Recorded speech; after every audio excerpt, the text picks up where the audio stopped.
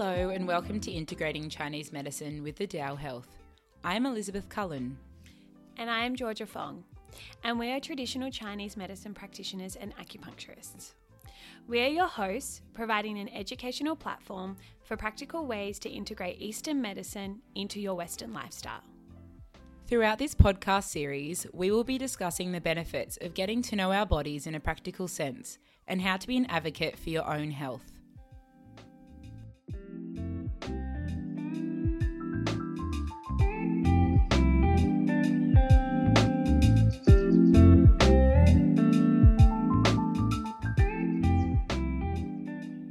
Hello and welcome to episode 11. So you are ready to have a baby. Now what? Part 1. Just before we begin today, I would like to let you know of a disclaimer. So all information in the podcast Integrating Chinese Medicine with the Dow Health is for educational purposes and was relevant at the time of recording. We recommend for any individual symptoms, personalised diagnosis and treatment to see a registered health practitioner. So today in part 1, we will unpack the pressure of conception that women and their partners can put on themselves. What is the meaning of preconception care? Understanding a woman's cycle and the likelihood of conception each month, and miscarriage, frequency, and where women can get support. During our next episode in part 2, we will discuss TCM perspective on reproductive health and our role as TCM practitioners. So how long is a normal period of time to actively try before you should seek further investigation? Is it too early or too late for preconception care? And we will also discuss supplementation, a one-size-fits-all approach. So we thought we'd set the scene with a lovely quote from Hung Oh, Emily Grieven and Marissa Belger from the beautiful book Awakening Fertility. The desire to become a mother and father can manifest in many ways. It might bubble up out of the blue and surprise you, or it might pulse enduringly, like an ache that is never not felt.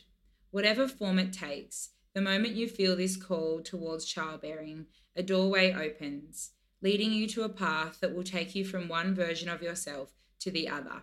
It is a path of becoming.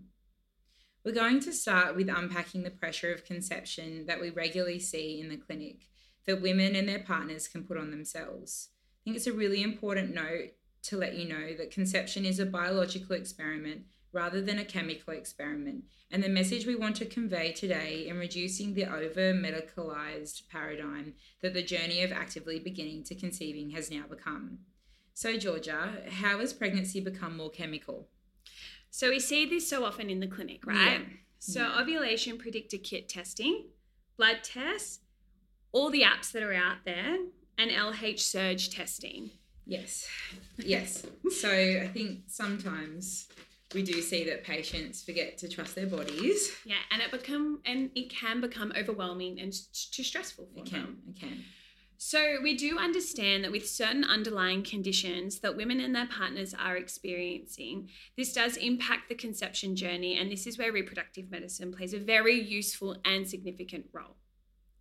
We commonly see in clinic the pressure a woman can put on herself, coming straight off the oral contraceptive pill for 10 years, for example, and wanting to conceive in the first month while waiting for her natural cycle to return. Yes. Right? Yeah.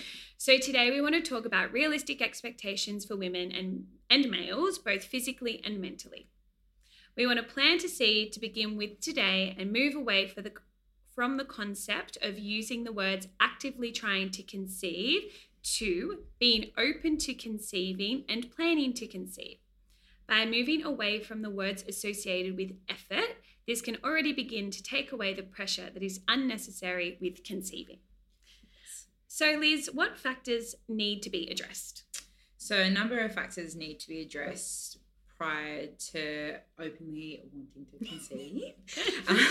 So I think number 1 is, are you on the oral contraceptive pill or have you been for a number of years, or are you on any other contraceptives, including the IUD, the rod, or have you been using condoms as a contraception? This is where we would discuss the hypothalamic ovarian axis and how is your body connected reproductively to your hormones. So have you been using your own hormones or have you been using a synthetic form of contraception? Number 2 would be, do you have a period? Is your cycle regular, and are you ovulating regularly? Are you and your partner physically able to have penetrative sex is the next one. Or is there an underlying cause such as vaginismus or erectile dysfunction that also needs to be addressed? Number 4 is, has there been a previous existing condition that will impact your ability to fall pregnant, including previous STDs, endometriosis, adenomyosis, fibroids, PCOS, thyroid conditions, as well as autoimmune? And number 5 is, what is your age? So unfortunately, it is something that we do need to consider with age. In reality, as a woman ages, her chances of falling pregnant each month begin to decline due to her egg reserve. So a fun fact is that we have the most amount of eggs we will ever have at 24 weeks in utero. So a woman is born with all the eggs she'll ever have, which at birth is typically around 1 million. By puberty, she already has half that. And each month after puberty, she loses up to 1,000 eggs. Of those, only 1 egg is matured and ovulated each month. This is an interesting insight to our bodies that we begin to lose eggs before we even are at childbearing age. Which is crazy. It's wild. Absolutely wild. There's so much pressure on the eggs. I know. And as much as we don't want to raise the topic, as we were saying before, of the societal pressures of the fertility clock, it is something that is important to consider with the timing of starting a family, as this may change considering how many children you would like to have, as well as if there is any underlying conditions. So when you and your partner start actively trying, it is great to start thinking, don't think of falling pregnant this cycle, start to think of falling pregnant within the coming year. So I just used the word trying already. This is how much it comes into life socially. I know. Yeah. And it's just that automatic response. It is the automatic response, isn't it? So, but it is one of those things where I think it is an important note that we do raise, is that thinking of when you are openly planning to conceive, that you are considering of becoming pregnant within the year rather than seeing month to month. And we see that perspective really does take the pressure off women, but and also their partners. Yeah, I agree. Yeah. And so, Georgia, what are the realistic chances of falling pregnant at each age? Okay, so we've got a few statistics here. So in your 20s, there is a 20 to 25% chance of falling pregnant each month. Okay. Crazy, right? Pretty crazy, especially as we're told our whole way through our high school years that you sneeze and you'll fall pregnant. Exactly. Yeah. So you need to bear that in mind, that there is a very little chance of falling pregnant each month. And that's when you're actively or openly trying. And also, if you're a healthy woman or a healthy couple, that you're a woman that ovulates regularly as well. Yeah. So keeping that in mind. When women get to the age of 30, that reduces down to a 20% chance of falling pregnant each month. And by the age of 36, the chance of a woman conceiving each month has decreased by almost half from the time that she was her most fertile in her early 20s. By the age of 41, this chance falls to just 4%. Okay. So I think on that note, let's talk about AMH levels. Yes. Yeah, let's definitely talk about AMH levels. So some of you may or may not know the term AMH. Yes. AMH is known as anti-Müllerian hormone, and we like to also call it the anxiety-making hormone. It does often cause more anxiety than what it does good. Yes. Right? Yeah. So we definitely need to unpack this today. Yes. There is no medical testing that can be currently done to test your egg amount. Let's repeat that again. There is no medical testing you can actually do to test your egg amount. So Liz, what does it actually test then? Okay, so what it actually tests is AMH is secreted by egg sacs, so the follicles, that have started the maturation process, of which one becomes a dominant follicle of a woman's cycle. The ovarian reserve test cannot determine the quality of a woman's eggs or her total egg count, and causes unnecessary stress. So just on that, how many times do we see clinically that a GP will just run the AMH levels, which isn't anything on them? No. It's just that's the routine testing that has been known medically to test egg reserve levels or egg amount. Yeah. And it causes this unnecessary stress because it either comes back too low or too high. Yeah. So it is important that AMH levels can also return at different levels and at different stages of your cycle. So that's also something to note. So if it does come back abnormal, then getting it tested at a different stage in your cycle can also make a difference. Definitely. Yeah, and they are impacted by coming off the oral contraceptive pill, being on the oral contraceptive pill, PCOS, so PCOS, polycystic ovarian syndrome, and stress and inflammation in the body. Yeah. So who is this test useful for then? Okay, so there is a reason why this test can be used in a beneficial way for women who are considering IVF or other fertility treatment, as low levels of AMH could indicate a potentially poor response to IVF. So also a high level may indicate an exaggerated response to the IVF medication. So really good that you can use it as an indicator of how you would go with reproductive technology. Although we would, again, like to bold and italic the next sentence, it is important to remember that women who have a low ovarian reserve and women who have a high ovarian reserve fall pregnant at the same exact rate if they are ovulating regularly. The reasons for this is that both groups ovulate 1 egg per month, and AMH is not an indicator of egg quality. And we want to talk about egg quality, not quantity, because you just need 1 egg. Yeah, you just need that one healthy egg. Yeah. So you need that one healthy egg ovulating regularly. Yeah. So if you do get your AMH tested and checked, make sure you read up on to the testing as well. So Georgia. Yes. What is the meaning of preconception care? Okay, so coming down and talking about preconception care, which we talk about a lot. Yeah. We describe preconception care as watering and nourishing the soil before we plant the seed. So not only do we want to achieve a positive pregnancy, but also a full-term birth with a healthy baby and mother. Yes. Preconception care is the 3 months prior to the period of time where a couple will be openly planning to conceive. Yes. It is about supporting both partners' mental and emotional well-being.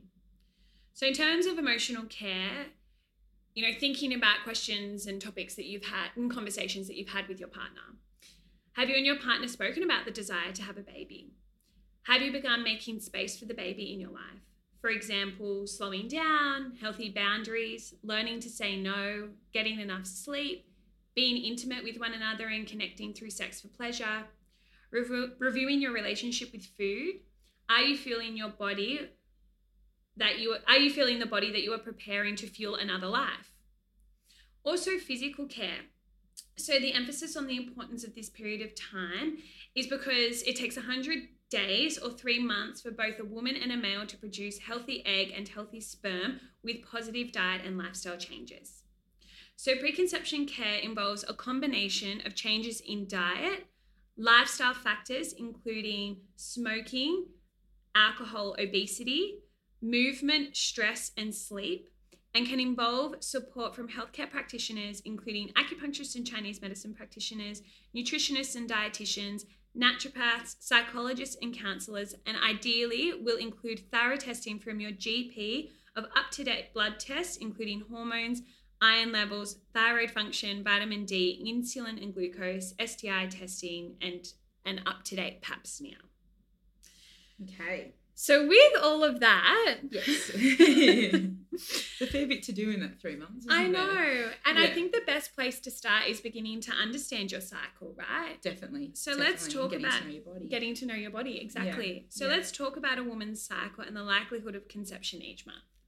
Okay, so there's a number of factors here with understanding a woman's cycle, and we just wanted to make a note with apps. So learning about when is actually day 1 of your cycle. So day 1 of your cycle is your first day of your bleed. So we in Chinese medicine say it's the first day of the breakthrough bleed. Yes. So the first day that you would be using, say, for example, a tampon, a pad, or a menstrual cup, or using your menstrual undies. Yes. So with day 1 of the cycle, getting to know your cycle of how long is your cycle, or when do you ovulate, or how do you know that you're ovulating? Learning to trust your body rather than using the algorithm on an app. So rather than using the time where the app says, oh, there's a fertile window and there's a change in colour on the graph of the calendar, learning of what to look for ovulation. So a normal menstrual cycle for a woman is anywhere between 26 and 35 days. So therefore, each month, a woman is usually ovulating anywhere between day 10 and day 21. So when you start to notice the changes with ovulation, whether that be higher cervix or noticing the desire for sex and feeling really well in yourself. Yeah. So say, for example, with confidence, feeling like you've got more energy. Yeah. And in addition to that is noticing the cervical mucus changes as well. So roughly when you're ovulating, if you add 14, that is usually how long your luteal phase of the cycle will go. So we've spoken about that in different podcasts. So the seasons of the menstrual cycle, say, for example. So you can have a listen to one of those ones and that'll delve in a little bit deeper. But I think it's really important to note that an egg is only alive for 12 to 24 hours post-ovulation, and sperm can live in the body for a maximum of up to 5 days. So knowing when you're ovulating is imperative to having the chance of successful conception, especially depending on your age, but it really is ranging from 25 to roughly almost 4%. So per month. So that would be 5 days of the entire month that the entire month that you could potentially fall pregnant. And of those 5 days, there's only a 20% chance that you could fall. Yes. So that's why having that realistic perspective that it could take up to a year to conceive for a healthy couple is something to really keep in mind when having this discussion with your partner and considering how long will this take us. So with that, so as we were saying, the research shows each month, and I guess we need to talk about the fertile window and what that means. So I guess, identifying that period of time and learning about your body and how it's telling you about ovulation and what other factors can also delay ovulation. So something like stress could also delay ovulation, and we know that the period is a monthly report card. So that can be something to reflect on by identifying the period of 5 days prior to ovulation and having sex every second day until 2 days post-ovulation, which we call a woman's fertile window, is going to support your chances of conceiving. This means that there's an increased chance of both the healthy egg and healthy sperm to meet at the right time and say hello. So if we talk about sperm living in the body for up to 5 days, and then we've got an understanding of the fertile window now. Yes. Why should a couple have sex every day? So if a couple would like to have sex every day, go for it. But technically, from a conceiving side of things, it isn't necessary. So ideally, every 2 to 3 days throughout the fertile window is enough. Sex should be timed around desire as well. And as we discuss in the clinic, sex should never be a chore. So, it is from a place of intimacy and connecting with your partner.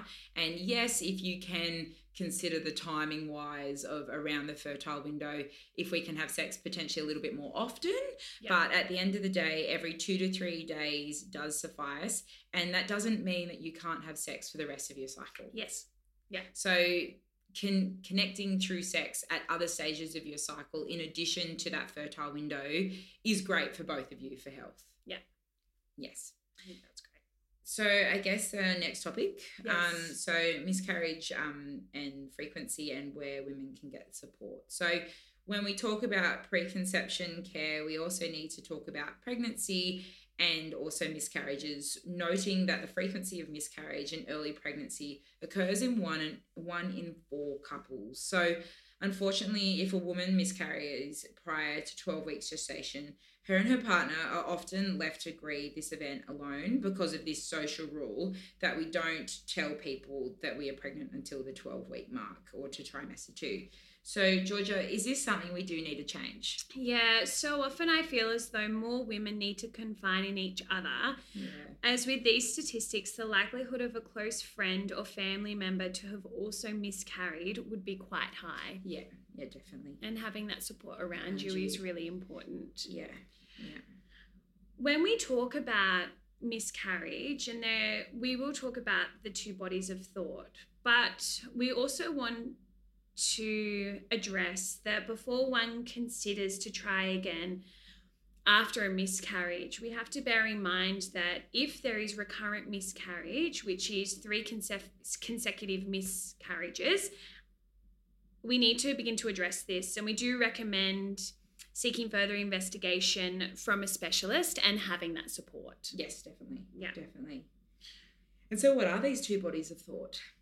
So clinically, there is relevant evidence to show that there is an increased chance post-miscarriage to begin planning to conceive without a break.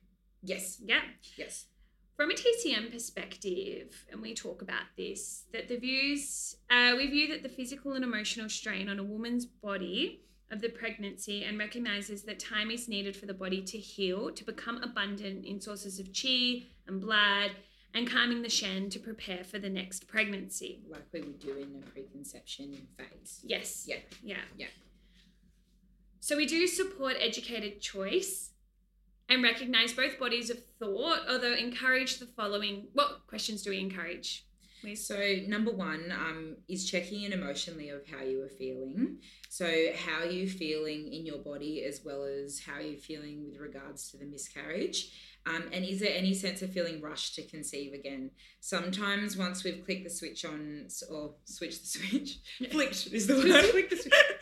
And once we've flicked the switch on that we really are ready for a baby, sometimes we don't get that time to grieve the miscarriage that has occurred, and we feel rushed about trying to conceive again. So just creating that space that you may or may not need, but creating the space that you have the time to process emotionally what's happened. Yeah.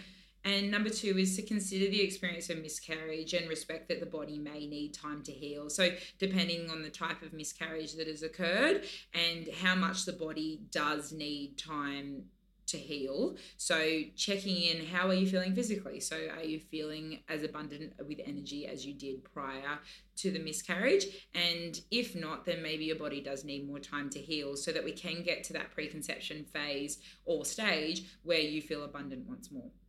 And if you feel that you are at a point where you're not coping with your miscarriage, please seek further help from your GP, a psychologist, or a counsellor. And there's a great resource called The Pink Elephant, and it's a website where you can seek support from other women who have gone through a miscarriage, and also having a little look at their website as well. Definitely. Yeah. Okay.